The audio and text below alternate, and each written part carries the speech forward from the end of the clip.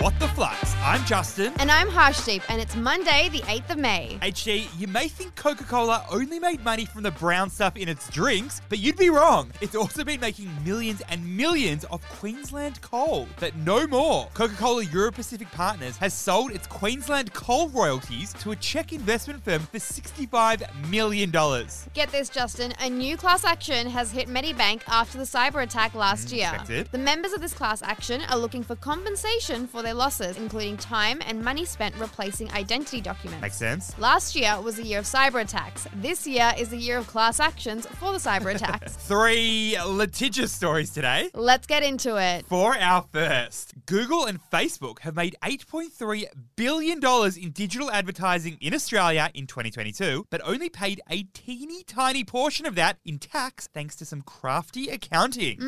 Meanwhile, the ATO is busy chasing $40 million from 10,000 taxi and rideshare drivers. Tell me more. Okay, we obviously know Google and Facebook as two of the largest tech behemoths in the world. Between them, they're valued at a total of, get this, $1.92 trillion US. Not small. That's more than all the goods and services sold and produced in the whole of Italy in 2022. Whoa. And Justin, in Australia last year, they made a combined of $8.3 billion in just digital advertising. But here's the thing, HD. Of the $8.3 billion in revenue they generated just in Australia, more than $7.2 billion was attributed to their parent companies overseas for tax purposes. This is called reseller revenue in their financial statements. As a result, Google paid just over $92 million in income tax on more than $8 billion in revenue. And Justin, this isn't new. Tech companies have been doing this around the world for years. So what is the key learning? Reseller revenue is a common practice among big tech companies globally. This is where they have agreements with their larger international corporate entities to resell advertising. As an example, Meta claimed that Facebook Australia needs to pay Facebook Ireland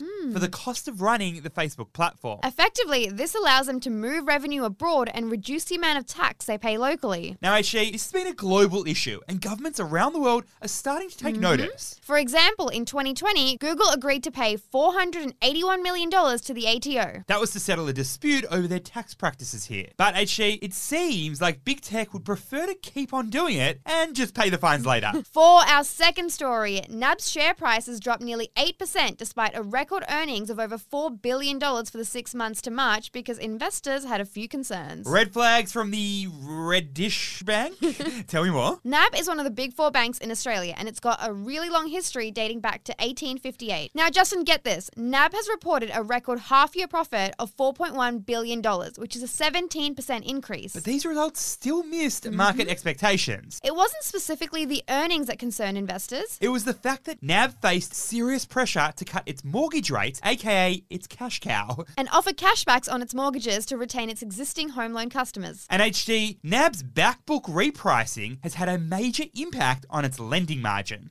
So what is the key learning? When talking mortgages, the fancy terms front book and back book are often thrown around. These different books are the different segments of a bank's mortgage portfolio. A bank's front book refers to new home loans that the bank is offering to new customers. And Justin, just like any company trying to woo a new customer, these are hot offers. Discounted rates for the first year. Thousands of dollars in cashbacks. But the back book, that refers to the existing mortgages that a bank already holds on its books. The backbook rates are often higher than the current market offers, and backbook customers get stuck with what many call the loyalty tax of not moving. But with so many Australians shopping around and looking to refinance after rate rises, NAB has had to offer some new deals to retain their customers. And it's really hurt their lending margins. For our third and final story, Airbnb goes back to its roots to accommodate shrinking budgets with Airbnb Rooms, their new offering where people can rent private rooms within a house. Ooh, it's giving me hostel vibes. What is the story here? Well, Justin, we know Airbnb as the world's most popular online marketplace for homestays and holiday experiences. But HG, do you know the reason Airbnb has the word air in it? I actually don't. It's because it started with a couple of housemates renting out an air mattress to make rent for their apartment. The humble beginnings of what is now a $65 billion company. Now, Airbnb has just announced a new feature of their app, Airbnb Rooms, where you can rent out a private room within a share house. This change comes after travelers have been tightening their travel budgets. But the best part is, with this change, Airbnb is taking its business back to where it started. So what is the key learning here? As they say, if it ain't broke, don't fix it. Over the last couple of years, Airbnb has explored a range of new verticals. There's the experience experiences. There's the Airbnb for work. There's the Airbnb Adventures. But this is a bet back to its first offering, where people with a spare room exchanged it for cash. And they're not the first company to go back to its core. I take you back to Apple, which started with computers in the 90s, but then they started experimenting with other electronics like digital cameras, gaming consoles. But when the uptake wasn't great, Apple refocused to its core offerings. And from there, the iMac, iPads, iPhones all came about, turning Apple into one of the biggest companies in the world. Flux fam, if you're enjoying the pod, then you'll absolutely love the Flux Daily newsletter. It's our deep dive into 3 business stories with a couple of gifts, a couple of gags, and a market overview as well. So if you haven't checked out the Flux Daily newsletter, head to flux.finance/newsletter. Thanks for listening. We'll see you tomorrow.